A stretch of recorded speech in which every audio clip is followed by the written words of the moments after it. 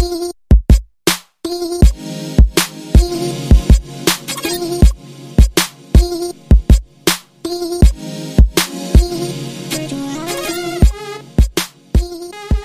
good morning, afternoon, or evening, depending on where you are in the world, and welcome to another episode of the Arena Craft Podcast, a show dedicated exclusively to Magic the Gathering Arena. My name is Arjuna, I'm one of your hosts. The other host here is joining us today.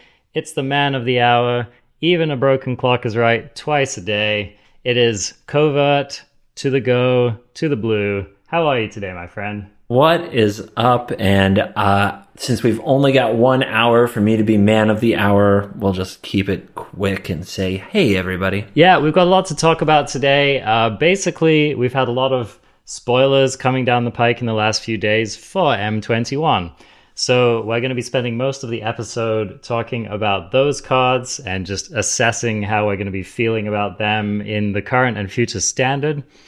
And we're also going to just briefly touch in on the new meta, which we've had an opportunity to play for, a day, basically.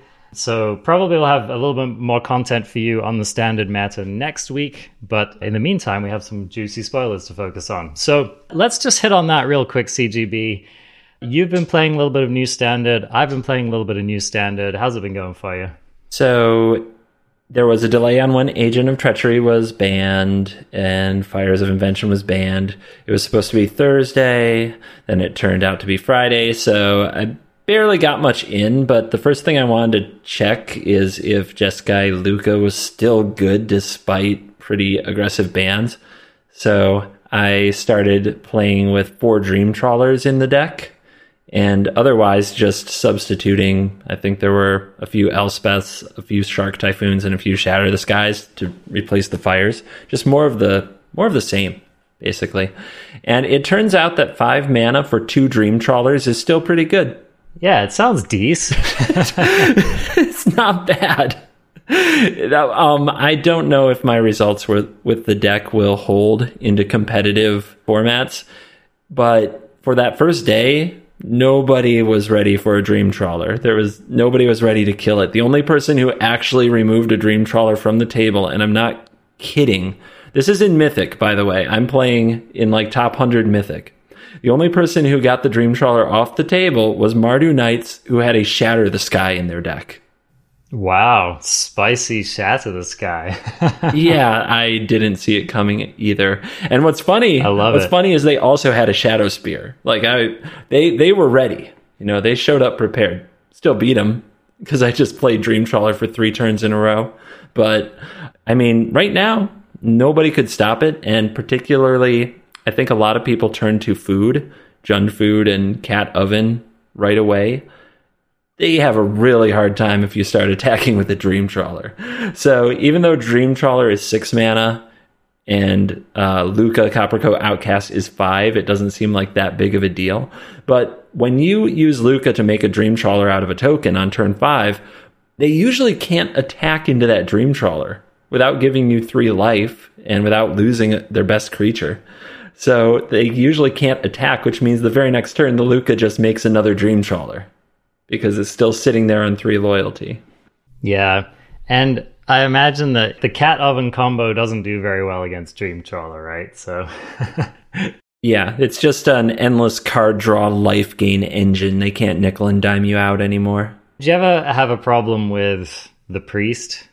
The Priest. Yeah, the Priest met my friend's Deafening Clarion and Shatter the Sky on turns 3 and 4. It wasn't too bad. It wasn't too bad. There you go. Pretty decent from there. You're also still playing, although on the Priest note, you're also still playing enough token makers. You're still playing Elspeth, Sun's Nemesis. You're still playing Omen of the Sun. You're still playing Birth of Meletis, right? So you've got stuff to sacrifice. Even if they're doing silly things like spending that Claim the Firstborn on stealing your tokens and sacking all of your other stuff, it's it just doesn't even matter, right? It's not your deck can just chug along and not really worry about that kind of thing. So still playing Yorion, I assume? Yeah, stuck with 80 cards, stuck with Yorion. I think I cast it once all day. Okay. I think I put it in my hand and cast it exactly one time the whole day.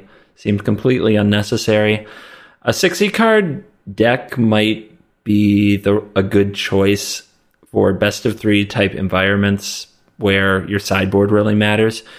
For best of 1, it just felt like you wanted 80 cards because you wanted to run all 4 Dream Trawlers, because you want to basically play a Dream Trawler every turn from turn 5 through 8 or until the opponent is dead.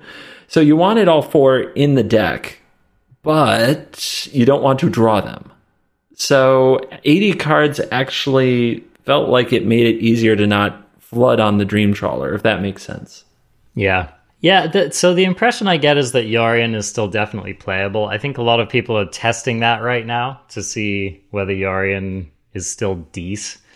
Now, it's interesting because the deck that I've been laddering with, like you, I've only been able to get a little bit in. I've only played a few hours of Standard in the last week, basically, because I was so sick of the old format.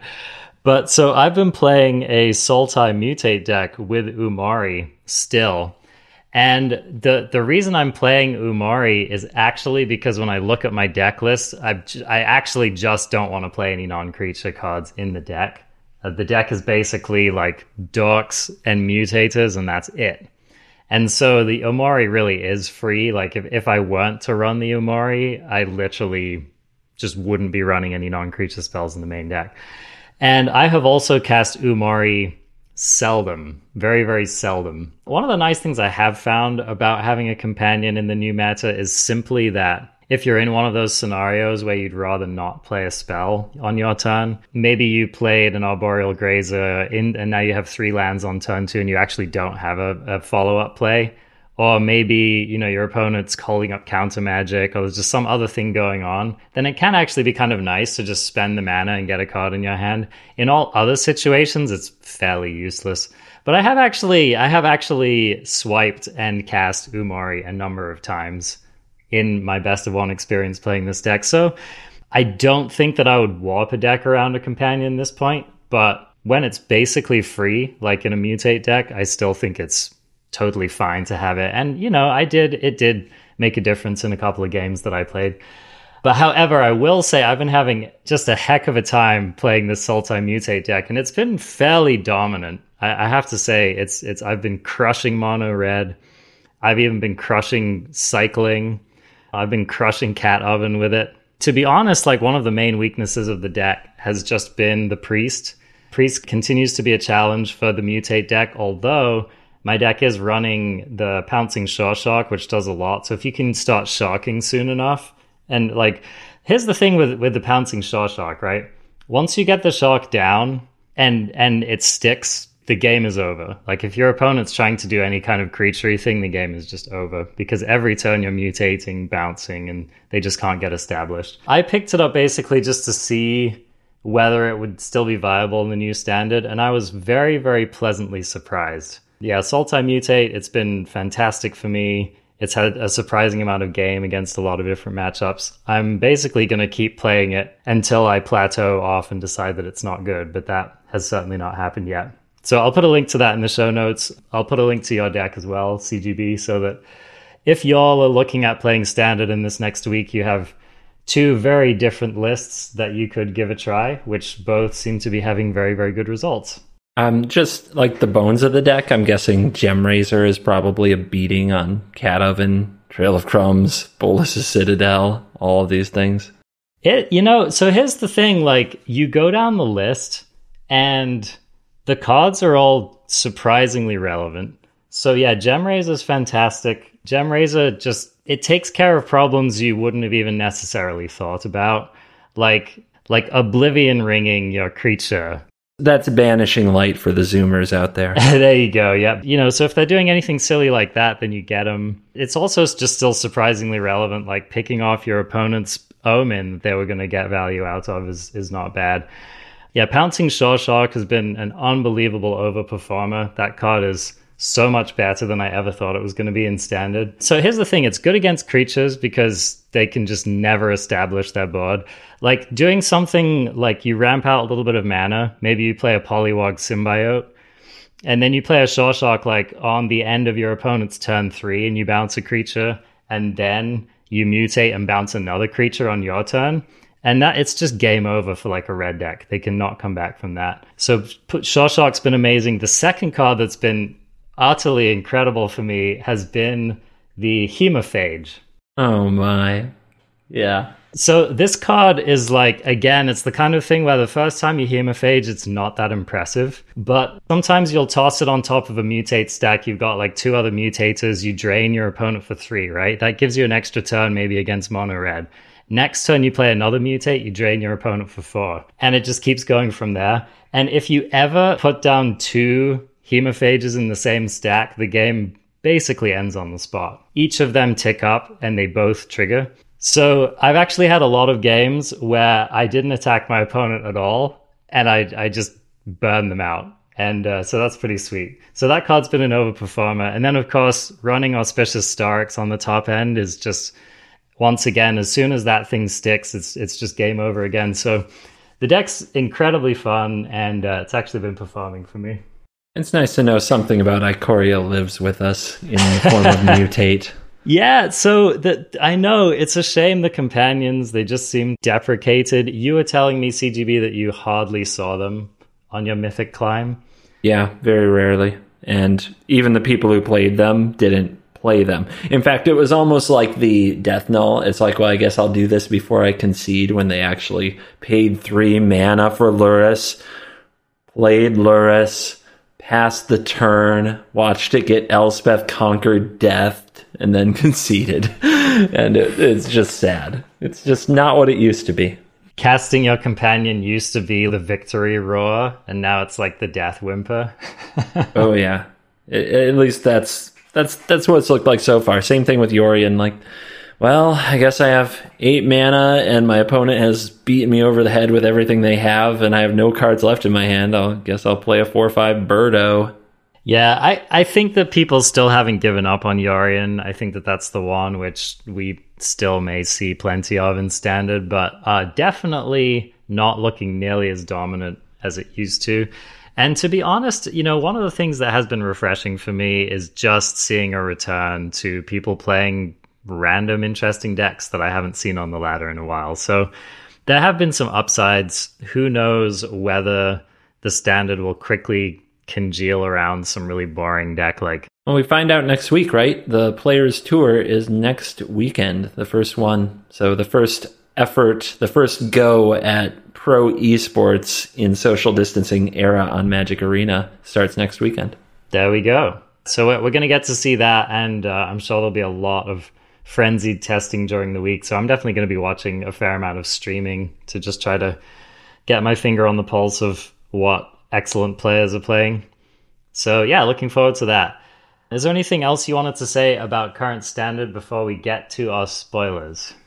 Just that it's so strange. Like both the ban window and the changes to organized play have thrown everything for such a loop that this is what happens. Like, we got this ban announcement, so we knew something would be banned, so we ignored Standard for a week. Then we got the ban, but we had to ignore Standard for another week.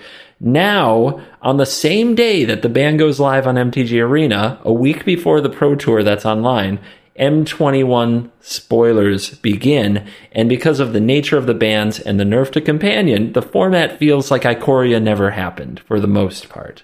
Like, at the very... Like, all the Tier 1 decks were there before Ikoria, with the possible exception of Cycling. So, it just... Like, Standard feels weird, and I'm not... Like, the enthusiasm for it is obviously a bit lacking right now. And I think that there is now serious pressure on M21 to deliver. And normally we don't put this much pressure on core sets, but I don't know about you. I want Magic to be interesting for the next 3 months until the fall rotation. So I need something good.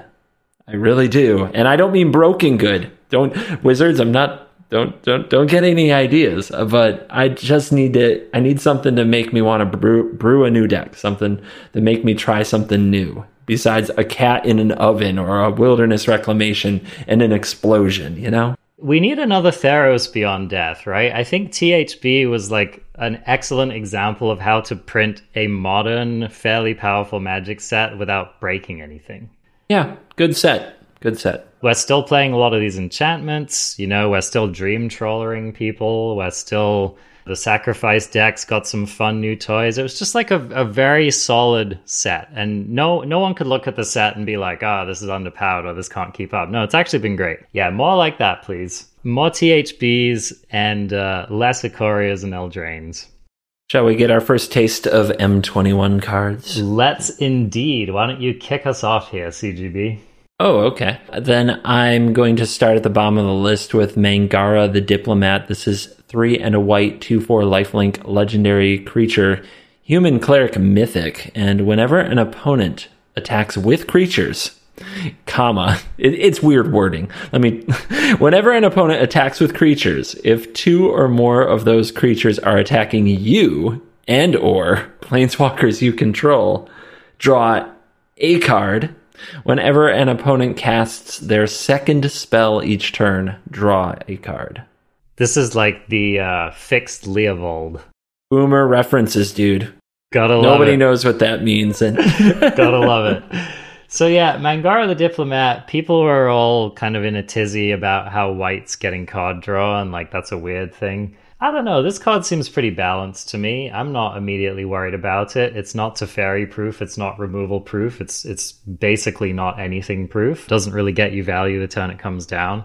So this is hardly a card that makes me think that we're moving into some kind of broken format. What do you think? I think this card is pretty rough.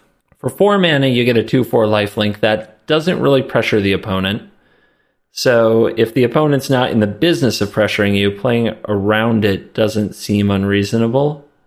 You talked about Teferi. It definitely doesn't really pass the Teferi test, because if the opponent's first spell is Teferi and they bounce it, you never get to draw that card when they cast their second spell. And I think that this card has a specific role in sideboards, particularly in a Winota deck if it survives, because it is a human.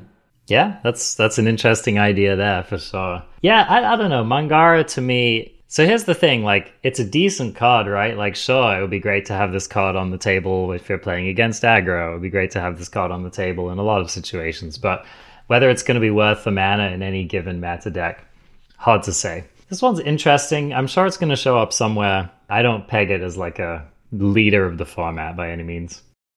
Nope. Speaking of a card that doesn't survive the Teferi test, why don't we talk about our next card here? So, Double Vision, 3 red enchantment, rare. Whenever you cast your first instant or sorcery spell each turn, copy that spell. You may choose new targets for the copy. So, CGB, there are 2 things I know about this card. The first thing I know about this card is I don't think it's very good. The second thing I know about this card is that your audience is they're just not going to rest until you build around this card. Don't start. Oh, man. For those who don't know, my Twitch subscribers get to send me decks and have me play whatever they want me to play on Tuesdays on Twitch, and this card has Tuesday, as we call it, written all over it. Ultimatums? Okay, I'm feeling it. All right, Genesis Ultimatum can put this directly into play.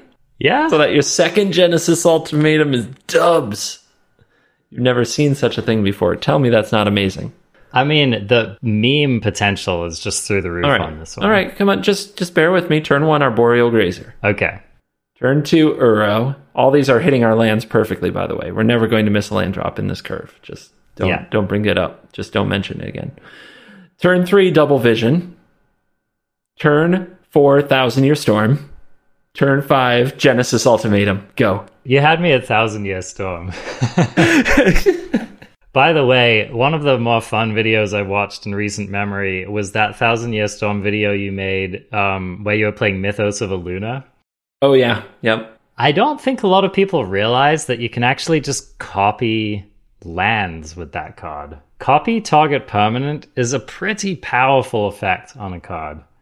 Come on, that's meme potential. You know it. I mean, it is, but imagine you Mythos of Aluna your Double Vision. You did it. Oh my gosh. Mythos of Aluna your Double Vision. And then Mythos of Aluna anything. And then do it again. You're living the life. Yep. You're living the dream. So Double Vision, we will see you during Meme Week. Shall we move on? Yeah. I'll take over Spark Hunter Masticore, a 3-mana artifact creature Masticore that is rare. This is a 3/4. As an additional cost to cast the spell, discard a card. Protection from Planeswalkers. 1 colorless mana, and it's open-ended, so you can do this as much as you have mana. 1 damage to target Planeswalker. 3 mana, open-ended, gains indestructible until end of turn. So, I mean, talk about a card designed to pass the Teferi test. Oh yeah, if you count passing the test as you had to discard a card to put something on the battlefield that might be immune to Teferi. Yeah, I mean, that discard is really like the main problem with this card, because otherwise it's pretty fun, pretty solid, pretty Christmas landy, definitely pretty sideboard potential E. So, okay, here's the real question. Is this card actually going to be relevant? So, is a deck near the top of the format that has Planeswalkers on low loyalty, that protection from them helps, and picking them off for 1 mana helps, and you have so many cards to your name that discarding 1 is fine? I don't see it. I don't see it, but maybe your Mutate deck wants this against a Super Friends deck. Maybe some people try this in sideboard. I think the very first Masticore, which was a really long time ago, I remember when that came out, Masks, I think? Arcadian Masks? Something like really old like that. Maybe I'm wrong on the number, but anyway, this card, like, it had this discard clause during your upkeep, and everybody was, well, that's terrible, but the truth is it was powerful enough, and it mattered, and pinging things mattered. I just don't think we live in that world. I can't see it. I don't see it. Teferi would have to be in every deck, and maybe it will be, but there are plenty of decks right now that don't use Planeswalkers, and this thing is not immune to Claim the Firstborn. Like, enjoy that. Yeah. Even the decks that this card is designed to beat ultimately don't really care about it. They're like, kill my Teferi, I guess. Elspeth Conquers Death. Yeah, ECD. Probably one of the best things that just wipes this out. Yeah, taste it. Or they're just like, drop my Dream Trawler. Lol. And who's leaving up 3 mana to play a round of Wrath or whatever when they have this on the board? So yeah. 3 mana gain Indestructible is a bit of a joke, right? Yeah. This card to me reads like a 5-year-old card. You know what I mean? Yeah. This is the kind of card that would have been pretty good 5 years ago.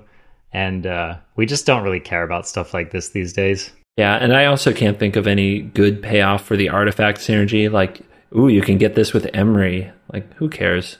Yeah. You could just Uro. I mean, you could Uro for 3 mana right now, guys. Like, what are we doing? The only mana in which I imagine this seeing play is, like, if you want every part of the Buffalo, like, maybe you actually like the discard, then that makes this a good spell.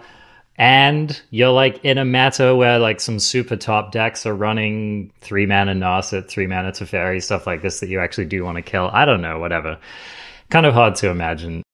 Another card on this list, which we have up next here, is also a card that was actually good however many years ago that it came out. When did Baneslayer Angel first appear? I think it was around 1985. Okay, yeah. So just a couple years ago, they printed Baneslayer Angel. The Union of the United States was young, unrefined. We were getting ready to journey west, and people were playing with this card. Yeah, and a Baneslayer Angel could fly from one side of the United States to the other without ever touching the ground. So, all right, Baneslayer Angel, this is a template card. This is a card that people, like when people talk about Dream Trawler, they call it a Baneslayer Angel. So this is the OG of this particular archetype.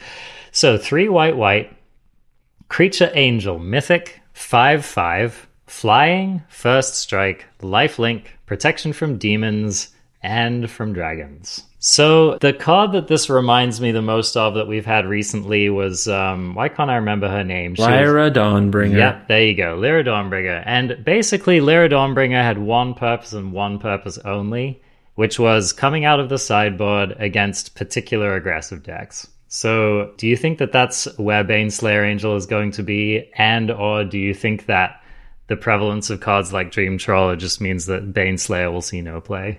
I think that if Baneslayer has any role whatsoever, it's exactly that niche. Bring it out of the sideboard against the deck that's trying to kill you. And since aggro decks are barely a thing at the moment. So here's the thing, right? If the opponent is going to play like Sacrifice, if they're going to play a deck with Witch's Oven and Cauldron Familiar, and that's the aggro deck of choice in the format, this card still isn't even good because they'll bring in spot removal that can kill the Baneslayer Angel, but also they can attack into it and just sacrifice the thing and you don't gain the life, so you have to attack them, so then you can't block with it. And it's kind of a race at that point, but if they have spot removal, you lose. If they have active treason, you die. So I just think that mono red would have to come back. Embercleave would have to be out there in big numbers. And even then, this thing doesn't necessarily beat Embercleave. It's really lame, dude. I am looking at an iconic staple of the past in a color I enjoy. And I don't think it's good. No. I have sweet art, though, so that's a plus. Some people will get introduced to this card, and that's, I think, important, the new generation. And it will be available on Arena for the first time. Indeed. Cool stuff. Take us into our next card here, CGB. Oh, gosh, this is like looking at a weird one. This is analyzing the standard metagame for the last few months. All right, this one's called Peer into the Abyss. It is 4 black sorcery, rare. Target player draws cards equal to half the number of cards in their library and loses half their life, round up each time. So, to help you wrap your brain around that, I'm going to suggest that you have 40-ish cards in your library, and you're going to pay 7 mana to go from that perfect pristine 20 life total down to 10 and draw 20 cards. Yeah, which somehow you can maybe try to cast after you've already spent 7 mana on it. I mean, it's a heck of a way to refill, you know what I'm saying? I think that's an understatement. Just let me tutor for 7 cards. Why do you have to let me draw like 20? So, okay. So what percentage of the time are people going to be casting this on themselves? That's the question I have. You're going to cast this on somebody else? I mean, decking, yo. It's half. It's not all. No, what is this? This is like Magic. This is like Magic 101. You draw cards. Don't make your opponent draw cards. What's the matter with you? No, this card is definitely another silly one that will probably be forced upon content creators who unwittingly let their viewers choose what they play. But I will say this: I thought I had like some kind of a combo, but I'm honestly like looking at it, and it's kind of just a straightforward 7 mana, draw way too many cards, and okay, I'm remembering. I saw people talking about Underworld Dreams. So that's a nice little just make your opponent draw half that deck and they just immediately die. Oh, Underworld Dreams and Ob Nixilis, right? Exactly. So yeah, don't give those people hope. You just put them all in a deck together, shake them up, hope to get there. I don't know. I'm sure someone will meme hard with this and it'll be fun and then we'll move on. So this next card is Liliana, Waker of the Dead. This is 2 black, Planeswalker Liliana, Mythic, 4 starting loyalty. Her +1 is each player discards a card, each opponent who can't loses 3 life. Her -3, target creature gets X until end of turn, where X is the number of cards in your graveyard, so very graveyard caring kind of a card. And -7, you get an emblem with at the beginning of combat on your turn, put target creature card from a graveyard onto the battlefield under your control. It gains haste. So first of all, I just want to say again, the art is really sweet on this card. Really Liliana at her finest. The first thing that jumps into my mind about this Planeswalker is that it seems very pre-modern era Planeswalker power level, which I'm happy about. I'm happy to see it. Maybe we're returning to a world in which playing a card like Liliana, Waker of the Dead will eventually be maybe possible in Standard. However, for the moment, it's hard for me to imagine anyone wanting to play this card in Standard. What do you think? returning to a world where this is possible. I don't even know what that looks like with the current cards that are in any of our sets. I mean, this poor card. 4 mana for 5 loyalty is pretty much where we start. That is not bad, but Oko had 6 for 3, so the bar is a lot higher. Teferi has 5, for 3. The +1 is card neutral, which is kind of insane, and possibly even card disadvantage if the opponent did empty their hand. You get that 3 life, but does it matter if you spent 4 mana on a Planeswalker? I don't think so. Each player discards a card. I get that it works with the -3 because you need cards in your graveyard to make the -3 decent, but it still feels like a kind of horrific downside for a card that didn't need one. So I'm having trouble with this, and of course -7 is probably not going to happen. You have to plus Lily 3 times. I think Ashiok is probably better than this card. Also, cards in the graveyard, we're going to have to see if that's something that they do well for us in 21 with, but I doubt Stitcher Supplier is coming back. It's not trivial to have cards in your graveyard. Oh, wouldn't that be nice, though? Yes, it would be nice. But I doubt that's happening. And if they don't have a very convenient and effective way to fill graveyards, then... And even if they do, don't you just want to Kroxa? Isn't Kroxa so much better than Liliana Waker of the Dead?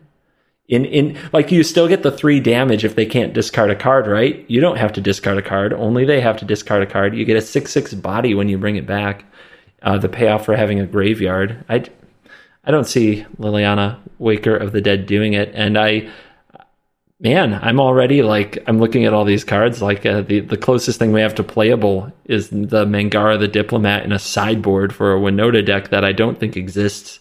Yeah, well, okay. Well, let's see if this next card here can get us there. Now, this is the first Teferi that's been spoiled in this set. We are given to believe there will be more of them. Also, I see 9. I see 9 of them on this page. yeah. There are 9 different arts for this card. What the hell? There are a lot of Teferis here. And this is just the first one. So why don't you read this one for us, CGB? Which one? I mean, do they all read the same? I'm confused. So I got it. There's 9 different arts on this page, so that it takes an entire binder. An entire binder page can be all Teferi of different art. Snap. For the collectors among us, get saving. That's all I can say. Teferi, the master of time. 2 blue, legendary planeswalker, Teferi, mythic. This one enters the battlefield with 3 loyalty. And you may activate loyalty abilities of Teferi, Master of Time, on any player's turn, anytime you could cast an instant. What a line of text already. What? +1, draw a card, then discard a card.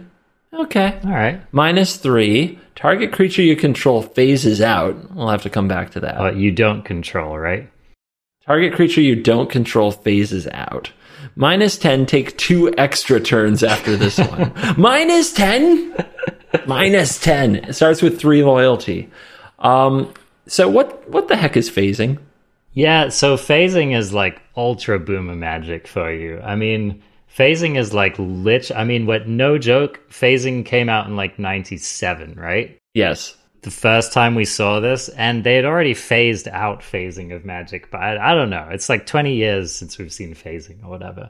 So this is my recollection of phasing. Now, you probably remember better than I do, but I think a creature when it phases out, you basically exile it, but it goes into a special little exile zone that's not really exile. Yeah, you can't even say that. It's the phase zone. It's the phase zone. And then as far as I'm concerned, it phases back in during the same turn phase that it phased out, or is it at the beginning of the next turn? That's what I don't remember when it comes back. I think it's the controller's next turn. Okay. The beginning of the controller's next turn. We're going to have to bone up on this to be sure. But the other interesting thing is that when it comes back, it doesn't trigger ETB effects. And I also, if I remember correctly, it keeps whatever was attached to it as well. Yeah.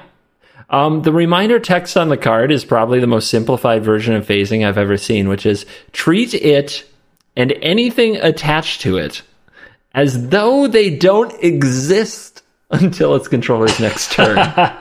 As though they don't just take, in paper, here's what you do. You take a sticky note and you just put that over the card and you just pretend it's not there and remove the sticky note at the beginning of the controller's next turn. It can't block, it can't attack, but it doesn't trigger anything for leaving the battlefield or entering the battlefield. It's like it got frozen, right? It's like it got target creature can't attack or block, and its abilities can't be activated until next turn. It's like the cloak of invisibility. I don't know why this has to be a thing. This is confusing. It's super confusing. Yeah, I'm frankly quite surprised that they chose phasing to bring back, of all things. I think the reason they stopped printing phasing in the first place was that it was kind of confusing and not really that great. So this card is doing a number. This card, like Teferis of the past, is just breaking all the rules again. Come on, Teferi. All the rules.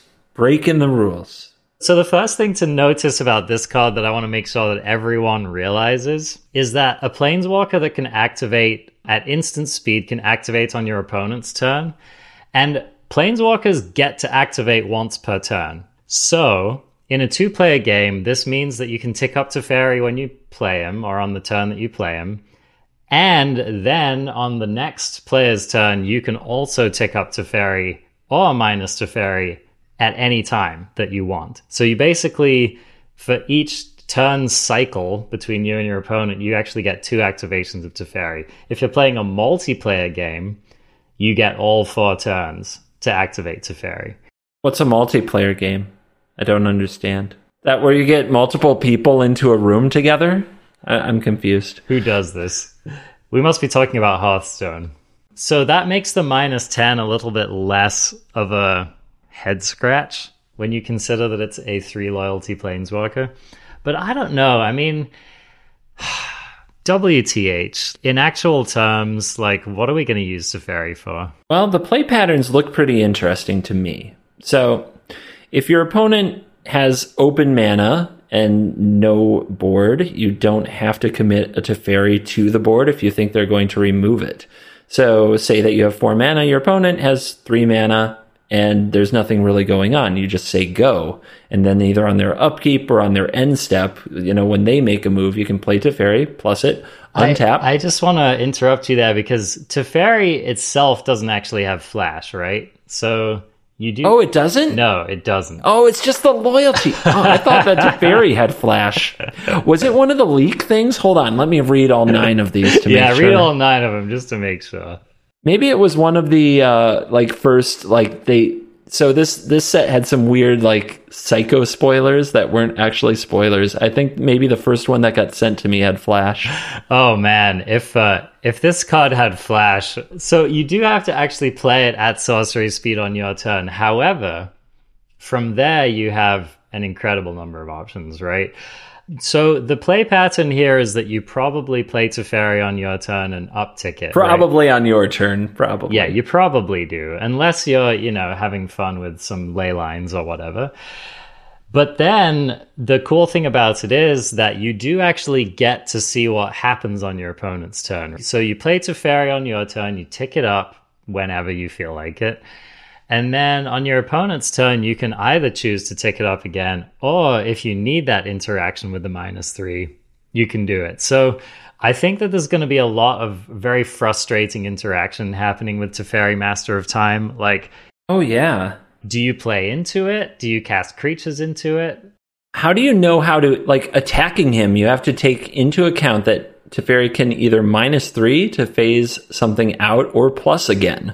So you always have to send 5 loyalty worth of attackers, but then one of them is probably getting phased out if you want to kill him, but he doesn't have to. He can just draw more cards. Oh, it's weird. Yeah. So it's a very versatile Planeswalker, and I don't know, it's probably pretty good. I mean, all told, this card's probably going to end up being pretty good. I would be surprised if Teferi didn't see play somewhere in Standard. Especially if, again, you're like getting value out of your discards, then it could start to get pretty busted. I mean, the Adventurous Mind goes to Riel, the Everwise, or some of this other kind of nonsense, which, maybe not. Riel definitely didn't get there so far. Yeah. I'm trying to think of other, like maybe we can keep it simpler on the discard. Maybe we just want to bring Uro back a bunch of times. There you go. Busted card into busted card. Sign me up. But yeah, so Teferi is just super interesting. And I just don't count this one out. I have a feeling like Teferi 3. When people first saw Teferi 3, they were like, it's pretty good. It's not that good. I'm not saying that Teferi 4 is going to be as powerful as 3 Fairy, because it maybe won't. However, it's just I don't know, man. The curve, man. The curve is amazing. Teferi 3, bounce the one thing you played. They play it again. Teferi 4, draw a discard, and then phase the sucker out. And then turn 5, Teferi tuck the thing they played. In Historic. Boom. Easy. I don't think that Proliferate's really on the menu, but I mean, getting to that -10, that seems like the first payoff I've seen for Proliferate that makes me think, I might want to do something with that. Oh, yeah. Absolutely. So Historic has that anthology card, Inexorable Tide. I was using it to ultimate, Teferi Hero of Dominaria and slowly exile permanents. I'd prefer 2 turns. Yeah, 2 turns that's decent. And so let's think about this. Even if you're not doing anything, right? So you play Teferi, you tick it up to 4. Opponent's turn, it goes up to 5. Your next turn, it's 6. So then next turn cycle, it's 8. Next turn cycle, it's 10. So you still have to do an awful lot of Teferiing. Dude, the Elder Spell is still legal. Oh, snap. There we go. Ooh. There's going to be some kind of super friendly shenanigan-y nonsense going on here. Teferi's gas, basically, is what it comes down to. You can use Teferi 3 to cast the Elder Spell at instant speed, and on your opponent's turn, after they've attacked the Master of Time, you can -10 it for 2 extra turns. Like a real Nexus gamer. Oh my goodness. All right. So, let's see. Oh, yeah. Okay, so this actually deserves some mention. All right, let's just cover this one very briefly. Teferi's Tutelage costs 2 and a blue. It's an enchantment. It's an uncommon. When it ETBs, you draw a card, then discard a card. And whenever you draw a card, target opponent mills 2 cards. Now, it's actually written on the card that it mills 2, all right? So we've been using this vernacular forever. That, when you take a card off the top of your library and put it directly into the graveyard, it is a mill. This, of course, is named after Millstone, which was one of the original cards that actually did this.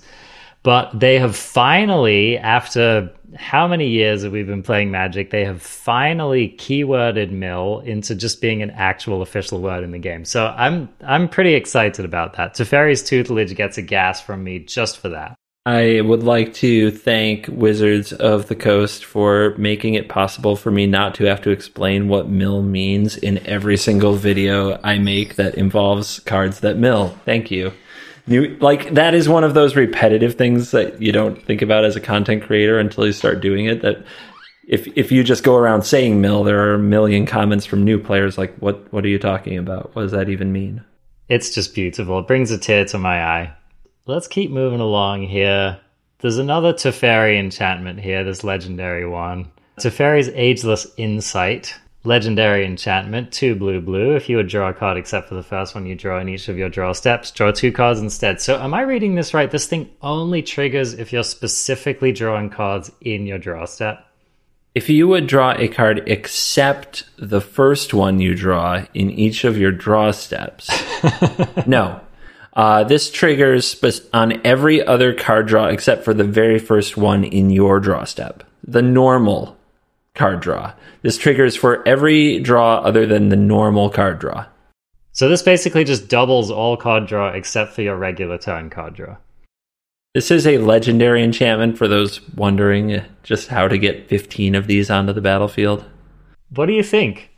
It's 4 mana. It doesn't pass the Teferi 3 test. No. Although it is pretty fun with Teferi 3 if you play Teferi and plus it than play this and minus it. Yeah. I mean, look, it's definitely another fun build around that any kind of competitive situation is going to exploit because it's a 4-mana enchantment that doesn't affect the board on its own.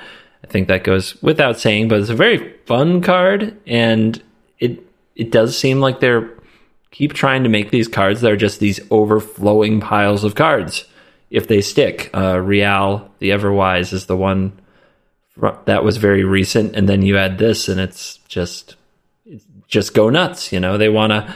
They're kind of creating this toy box of these effects. It is possible that we reach a world where somehow these come together in a way that does something incredible. It's very hard to see it. Like I don't picture it, especially without Fires. So if Fires was in the format, you could probably come up with a way for this and some other card to hit the battlefield on the same turn without spending mana, and it would be terrifying. And this in a Cavalier Flame, you might say, could do a lot of work, but Fires is gone. Shall I take you to the next meme, or do you want to? Oh, take me to the next meme. I'm so ready for this one. Oh my goodness. Every now and then, and I honestly think that these cards are produced for this reason. There is a card I have to go show my wife because she will find it cute. And I feel like there has been a serious effort in the cute factor. So here we go. I'm going to go with Rin and Siri, like my phone. My phone thinks I'm talking to it. Rin and Siri, inseparable. 1 and a red, green, white. So 1 and a Naya. This is a legendary creature, dog, cat, mythic, rare. 4/4. Whenever you cast a dog spell, create a 1/1 green cat creature token. Whenever you cast a cat spell, create a 1/1 white dog creature token. And for a red, a green, a white, and a tap, this card deals damage to any target equal to the number of dogs you control, and you gain life equal to the number of cats you control. Arjuna, cats and dogs living together. This is mass hysteria.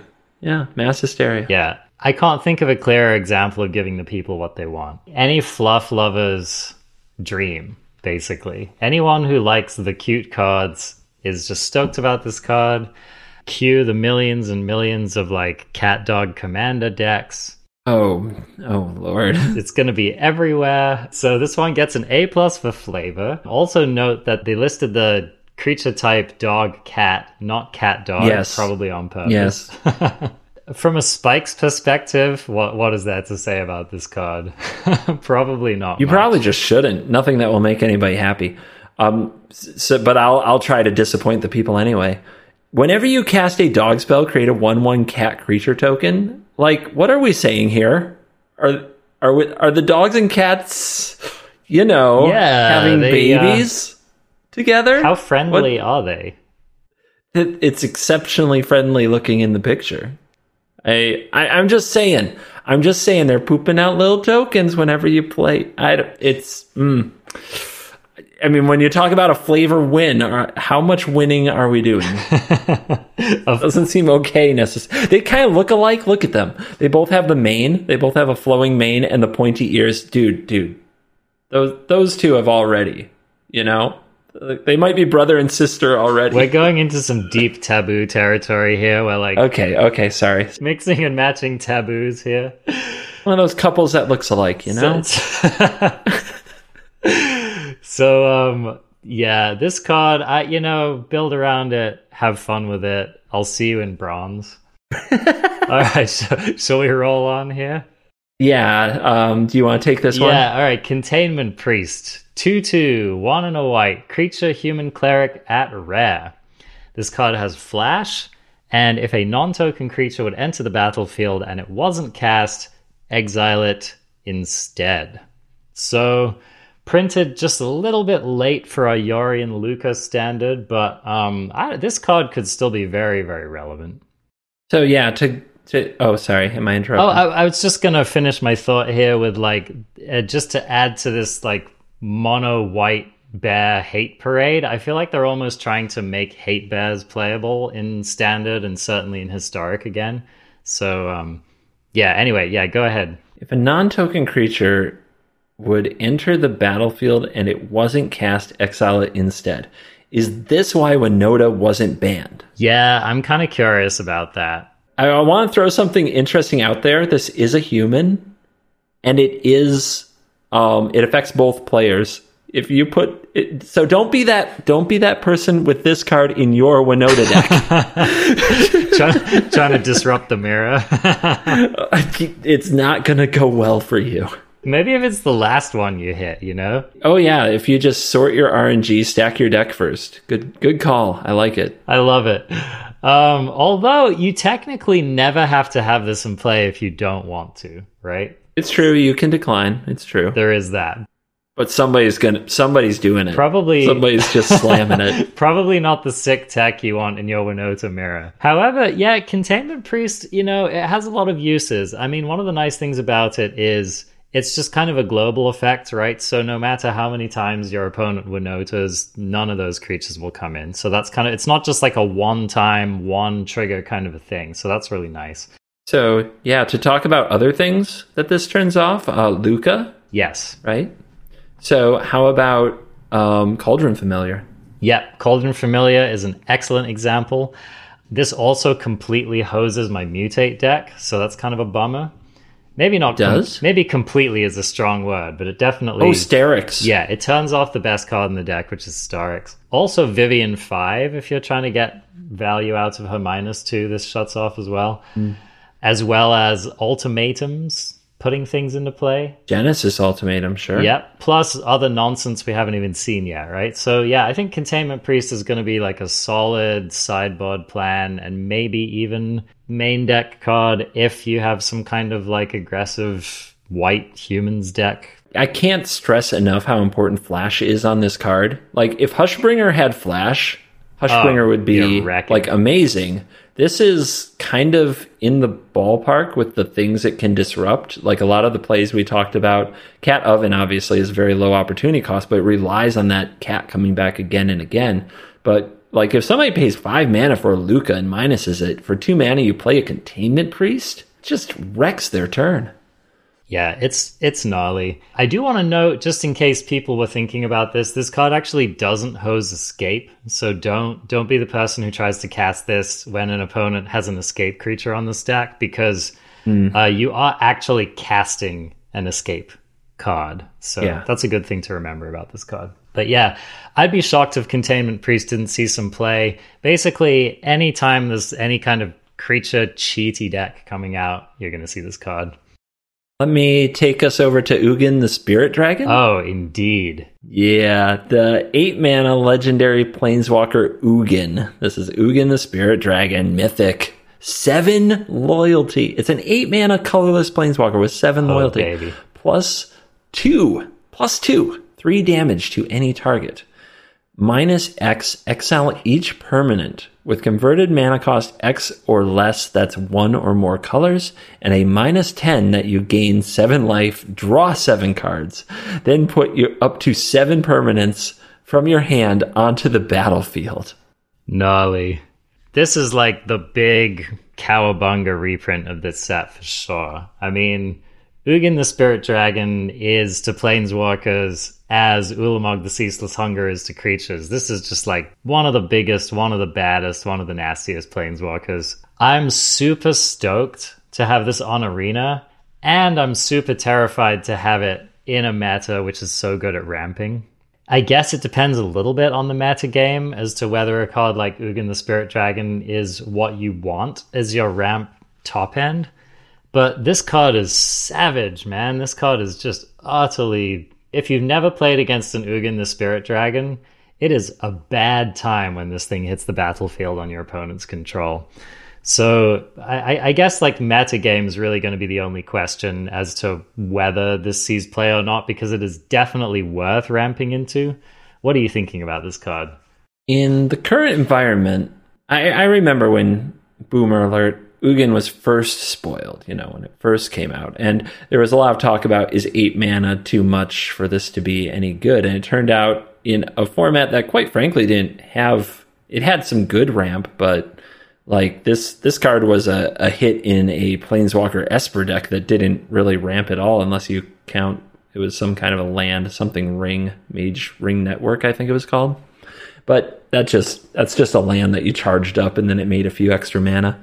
So I mean, this is a format full of good ramp. It is Uro and this card and kind of the Bant Shell seem great. And Ugin is absurdly powerful. The exile ability on the minus is definitely relevant when you look at all the death effects and things that do care about graveyards located throughout Standard. There's also some interesting synergy out there. Like I said, the Elder Spell is still legal, so you don't need much to ultimate this, basically to untap with it. And if you have an Elder Spell and another Planeswalker somewhere, Bolas Dragon God is still legal, which can copy the abilities of this, which is kind of insane. Oh, that is insane. Like slam a Bolas the next turn? Yeah, that's... If I am correct, 6 mana Ugin makes this Ugin 2 mana cheaper? Yes, you are correct. There's a lot going on here. We're already in a format where people play like this Temur Elementals deck sometimes that cast Genesis Ultimatum. This in the sideboard of a Temur Adventures is such a better finisher than the Chandra Awakened Inferno would ever be. Yes, indeed. You even get to keep the Clover if you use the minus. Yeah. Like I don't know. I think that Ugin's going to be a lot of places. It is a contender for the best card spoiled, I think. Yes. The +2 to get 3 damage to any target means you just go out there and smash Planeswalkers with Ugin. And God, we need more of that for real. Yeah. And I can't stress enough that, like, if you have any way to put additional counters on Ugin, you can legit ultimate it the turn after you play it. Mm-hmm. And that ultimate, it's almost like casting 2 ultimatums at once. So it's pretty gnarly, yeah. There's no question that Ugin is just going to be, like, one of the most powerful cards in the Standard format, period, for as long as it's in the Standard format. And so I think the only reason you're not playing this is just if you feel like you have... Well, the only reason you're not playing it in any deck that might reasonably want to play it would just be that you have some other top-end finisher, like End-Raze Forerunners, that just works better in your deck or something. But I don't know, like, if I'm building a Nissa deck, I am 100% more interested in Nissa-ing into Ugin than I am Nissa-ing into Krasis. So that just gives you an idea. I think that this card is absolutely bonkers. Yeah, do you have any intention of cutting Umori now to run Ugin the Spirit Dragon in your deck that puts a bunch of lands on the battlefield, your mutate machine? I mean, it's definitely going to be a spicy one-off. Like, hitting Ugin off of Starex is just going to feel so tasty. Mm-hmm. We're going to see a lot of people trying Ugin. And wouldn't surprise me if Ugin was a role player. And I mean, even if it's not a role player in this Standard, it would just be a shock if it weren't a massive game in some Standard while it's around. This card sees play in Modern, you know what I'm saying? Like, yep, this card is good. Yep, the house. We've probably bigged it up enough. Let's see here. Let's move on to our next card. I don't want to talk about this card very long. Azusa Lost But Seeking. 2 and a green. 1/2 legendary creature, human monk, rare. You may play 2 additional lands on each of your turns. People, just don't play this card. Really? Don't play this card. Really? I think this card's terrible. Why would you ever play this? Why would you ever play this card if you could play the Dryad of the Elysian Grove? Well, I think that 2 lands is a lot, significantly more than 1. But I mean, you might have a point. But where do you get the lands from? Where are these lands Experimental Frenzy and Bolas's Citadel, of course. Oh, a baby! There we go. We've officially crossed over. Yeah, you just next level it. No, I mean, I mainly agree with you, but this card has proven that with the right kind of cards in the format, that it can be playable. Your point about Ugin being played in Modern, so is Azusa. But we don't have the bounce lands at this point. I think it would take a few special printings to make this card good. And on its own, I don't think it's there because we've seen this effect and they felt good enough to print it. So I think it's fine. You raise a good point that Azusa sees play specifically in decks where you're actually returning lands to your hand. Yeah, if we have other decks that are doing that a lot, then Azusa could definitely have a place. But I mean, even like, I don't know, Dryad of the Elysian Grove still would be good with bounce lands, and it's just, I don't know. Anyway, that's my hot take on Azusa. So, should I take us to the Vito Thorn of the Duskrose quickly? I'm excited to talk about this one for sure. Are you really? Okay, fine. Vito Thorn of the Duskrose is 2 in a black legendary vampire cleric rare 1/3. Whenever you gain life, target opponent loses that much life. And for 5 mana, 3 black, creatures you control gain lifelink until end of turn. And you're excited to talk about this, but Azusa is a snooza, but Vito is, I don't know, something that rhymes with that. That's hype. Anyway, go on. I just think I would be surprised if this card doesn't end up being surprisingly relevant. Oh my god. No way. Man, have you seen those cats? Have you seen those ovens? Have you seen food? That's a lot of drain, my friend. It's a lot of drain. Yep. So so you're not going to play Mayhem Devil? No, I mean, you play this in your Mayhem Devil deck. Oh, so you're going to replace the Woe Strider? Yo, check it out. You use the activated ability and you give your Mayhem Devil lifelink. Boom. Oh, so you pay 5 mana to give the Mayhem Devil and the Vito that are on the board uncontested lifelink. Oh, okay, go on. No, I'm not arguing that you put this into your Jund Food deck, but I think that this effect is really powerful, and I think that this card could fit into any number of like kind of drain and gain combo decks. I don't know. Maybe I'm wrong about this, but when I read Vito, like, I just think that this card has potential to do a metric ton of life loss to your opponent. I'm on record. Competitive, constructed, unplayable with things as they stand now. Okay. So this will be fun. This will be our card to check back in about, in a couple of months. As things are now. They might spoil something that just says you gain 10 life for 1 mana or something. I mean, like, if you combine this with any card that drains life, like, it adds up very quickly. Let's say you just have, like, a cat, 2 ovens, and Vito. How long does your opponent stay alive? Like, Gary? Curving Vito into Gary? Give it to me. Silence. I'm sorry, I phased out. I'll hand you a meme. Revival Revenge, and this is 9 mana, win the game. Snap, right? You love it. You love to see it. Take your frickin' meme, now leave me alone. Okay, let's see. Is it my turn for the next card here? Yeah. Okay. Grim Tutor, a card which I personally don't think is any good. 1 black, sorcery, mythic. Search your library for a card, put that card into your hand, then shuffle your library, you lose 3 life. 3 mana, Tutor. Playable? In my opinion, no. What do you think? I'm not sure. I don't think it's for every matchup or even close. Like, doing this against aggro is a disaster. Sideboard?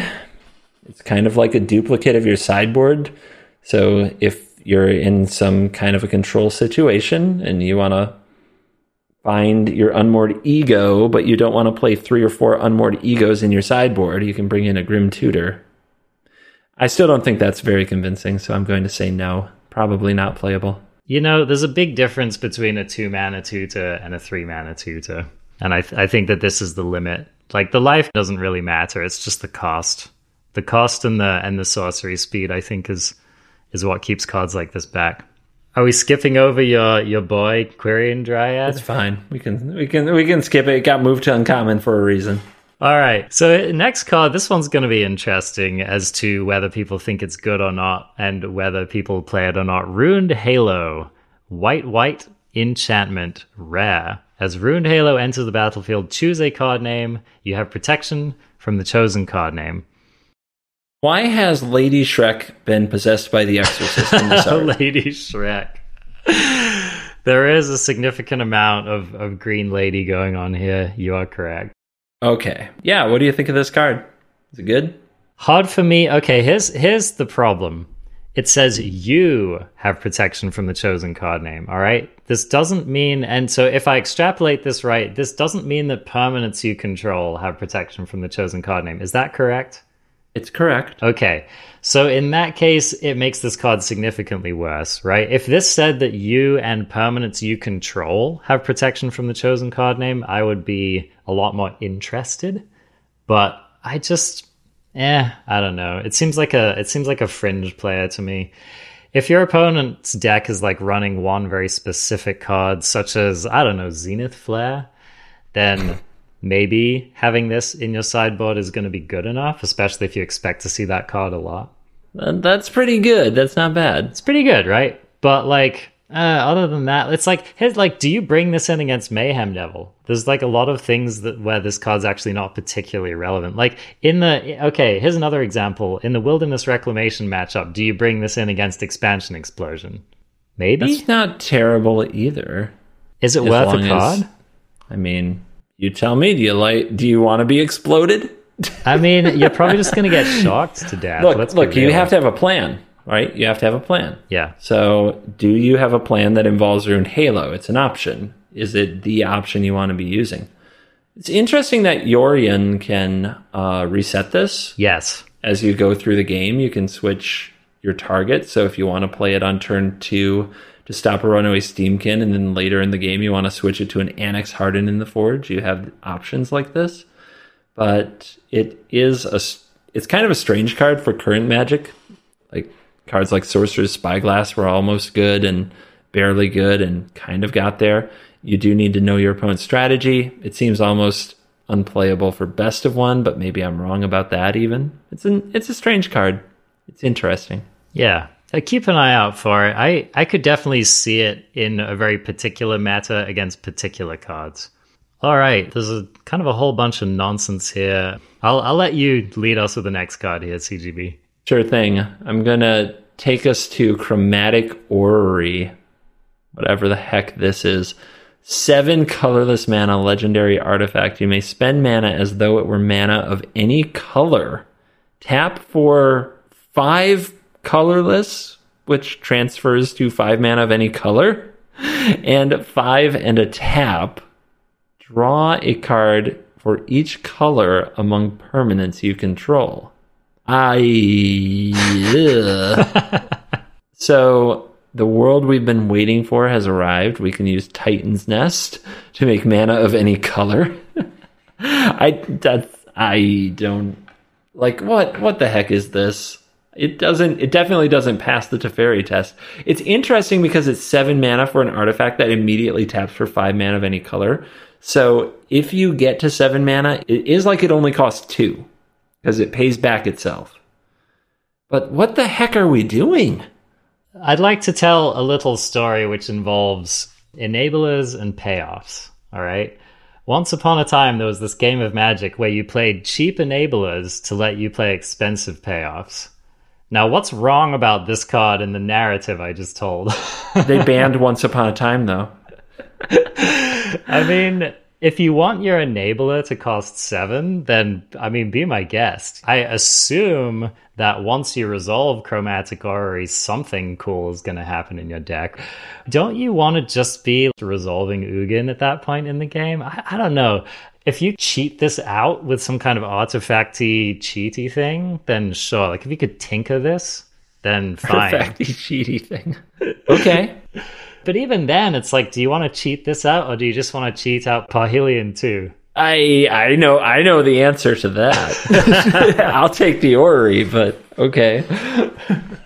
So anyway, yeah, I don't know. I mean, this one just seems like some kind of fun, weird nonsense to me. We have ways to untap it. We have the Manifold Key, right? That's true. We can fetch it with Karn.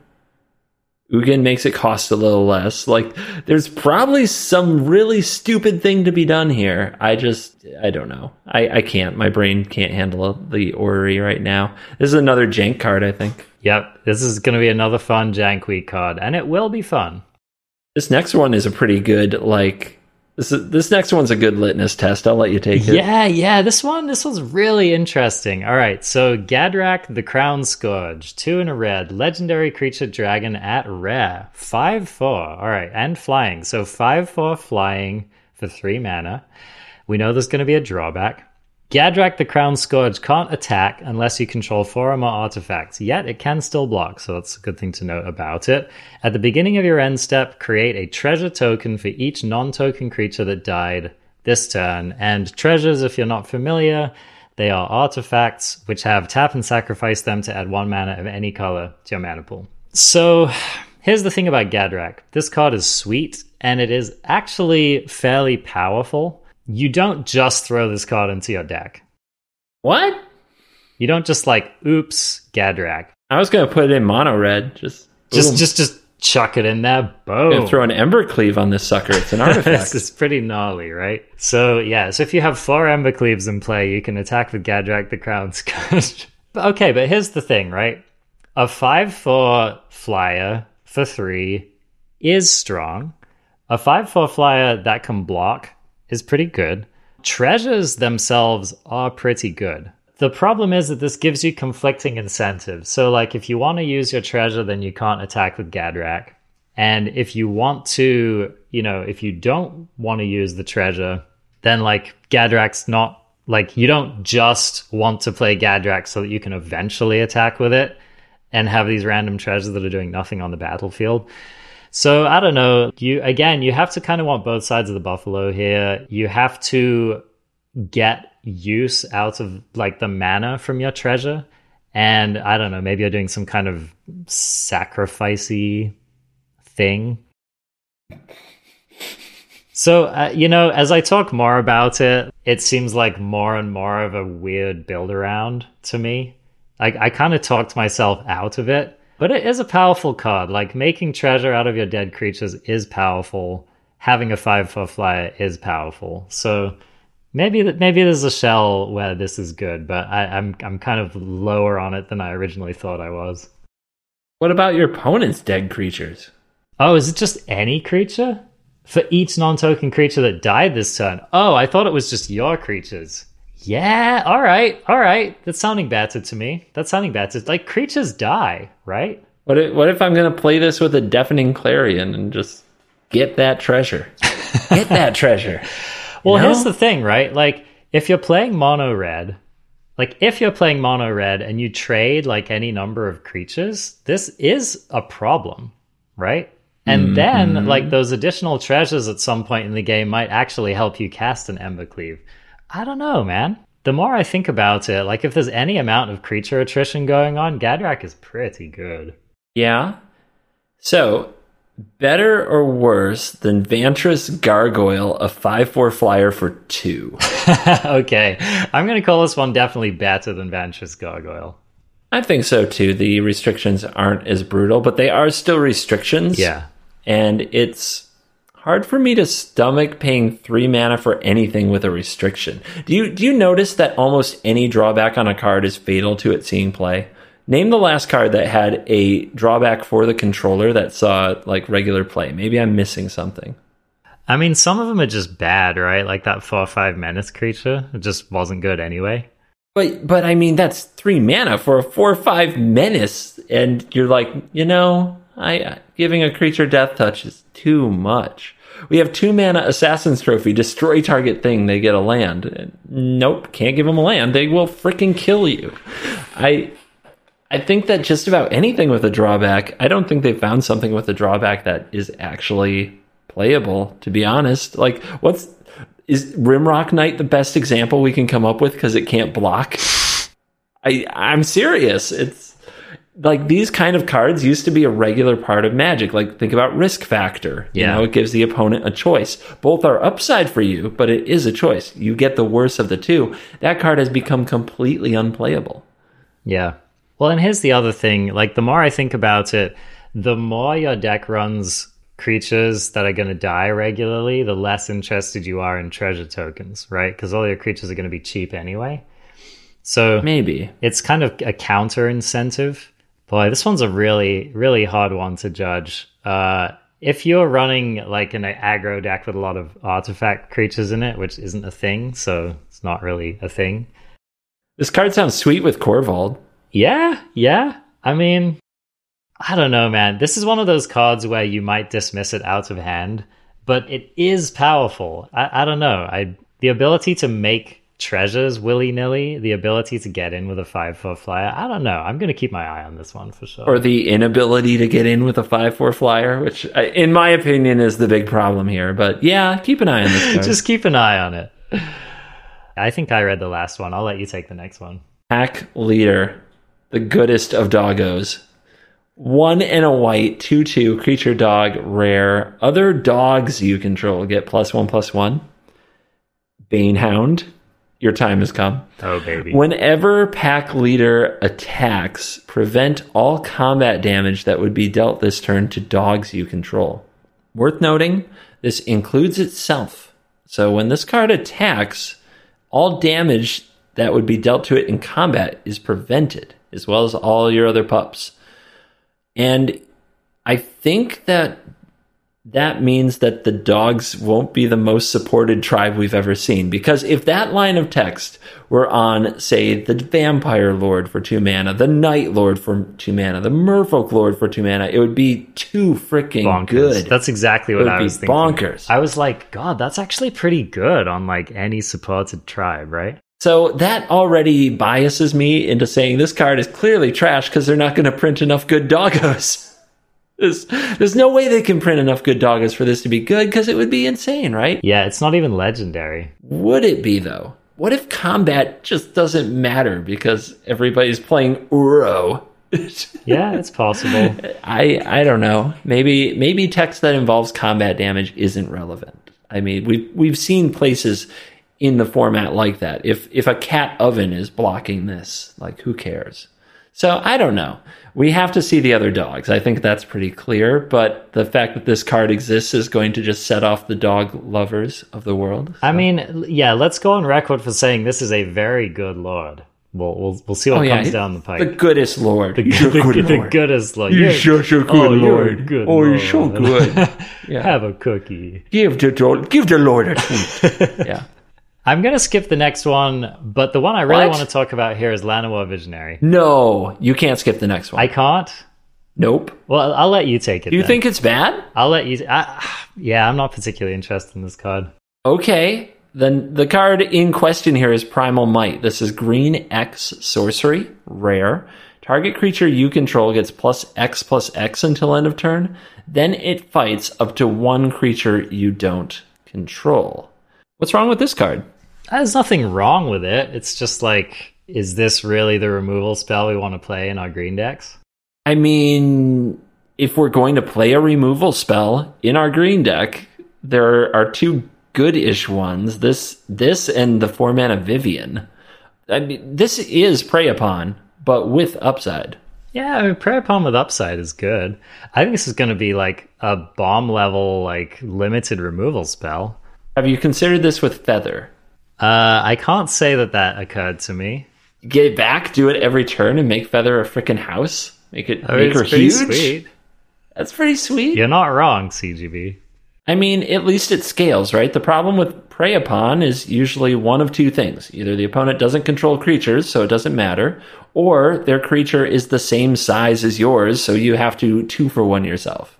You don't have that problem here. Like, how much mana do you want to spend on this card? How much do I have? How much mana does your Mutate deck have sitting around when it stalls out if it doesn't draw Starix? What are you doing with that Great Henge? Are you just drawing cards? You're making mana too, right? Yeah, but like Primal Might's not winning me the game when my Mutate deck stalls out. You know what I'm saying? Why isn't it? You kill their best thing, you mega boost your thing, you get in there with a Questing Beast that can't be blocked by little things. I'm off it. I mean, it's fine. This card might be good. I'm not saying it's not great. I'm not saying it's terrible, you know, but it's just like we have Ram Through is an instant speed spell, my friend. You know what I mean? Yeah, that doesn't give any kind of a boost and costs twice as much mana.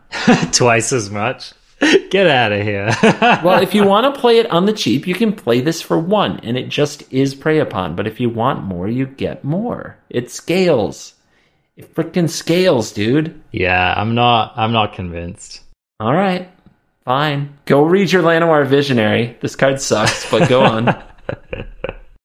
This is one of the more testing cards that's been printed recently. Llanowar Visionary, 2 and a green, 2/2 creature, elf, druid. When Llanowar Visionary enters the battlefield, draw a card. You can tap it to add 1 mana of any color. So basically, they have... No, you can't. 1 green. Oh, sorry, 1 green. I don't know what I'm thinking.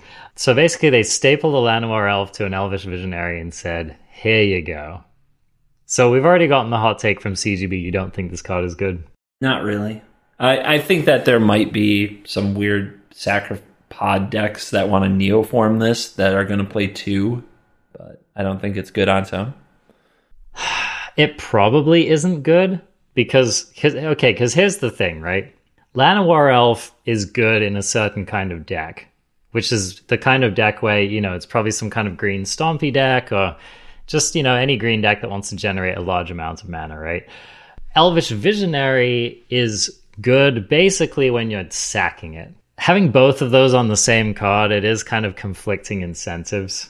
And also, like, as you keep telling us, and which I'm starting to agree with, like, card advantage, there's so much card advantage anyway that, like, drawing a random card off your Llanowar Elf, when it costs 3 mana, it's just, like, not amazing. This card's negative tempo. I do think, though, that, again, like, if you want every part of this card, I don't know, it could actually be pretty good. Which is better, this or Uro? Or Uro? Yeah, that's a good question. The frickin' bar right now, dude. Like if you actually want to ramp, would you like 3 life with your card and a 6/6 beater for later in the game that draws more cards? Or would you like to draw 1 card and have a 2/2? Some people don't want to play blue, bro. Dude, they're wrong. They're wrong. They're just wrong. This card might get played here and there, and it's cute because it throws back to 2 cards. But, like, think about Elvish Visionaries in Historic.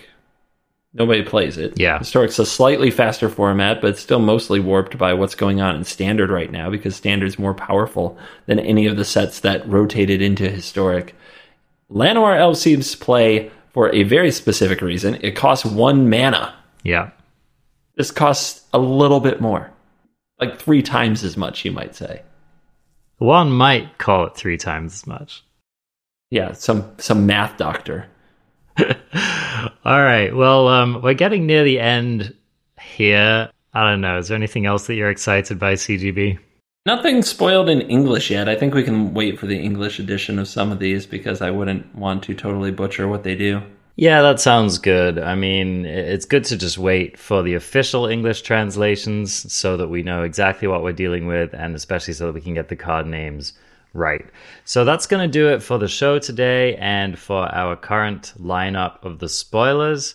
We'll be back next week to talk about more spoilers. I'm sure we're going to have a metric ton of them to cover, and we'll probably just cherry pick some of the highlights that we think are the most interesting to discuss. So yeah, thanks for joining us for another week, and you can find the show at ArenaCraft Podcast most places. We're ArenaCraft Pod on Twitter, ArenaCraft Podcast on Twitch. You can join the Discord by looking for that link in the show notes. You can find CGB at Covert Go Blue just about anywhere. He's particularly active on YouTube, and you can watch his Twitch stream. And when do you do that again, CGB? 4 to 6 Eastern Standard Time, Monday through Thursday. Okay, great. So that's when to catch him. It's always a pleasure to watch CGB stream, so definitely recommend you go and do that. All right, well, thanks so much for listening, and we will catch you next week. Later.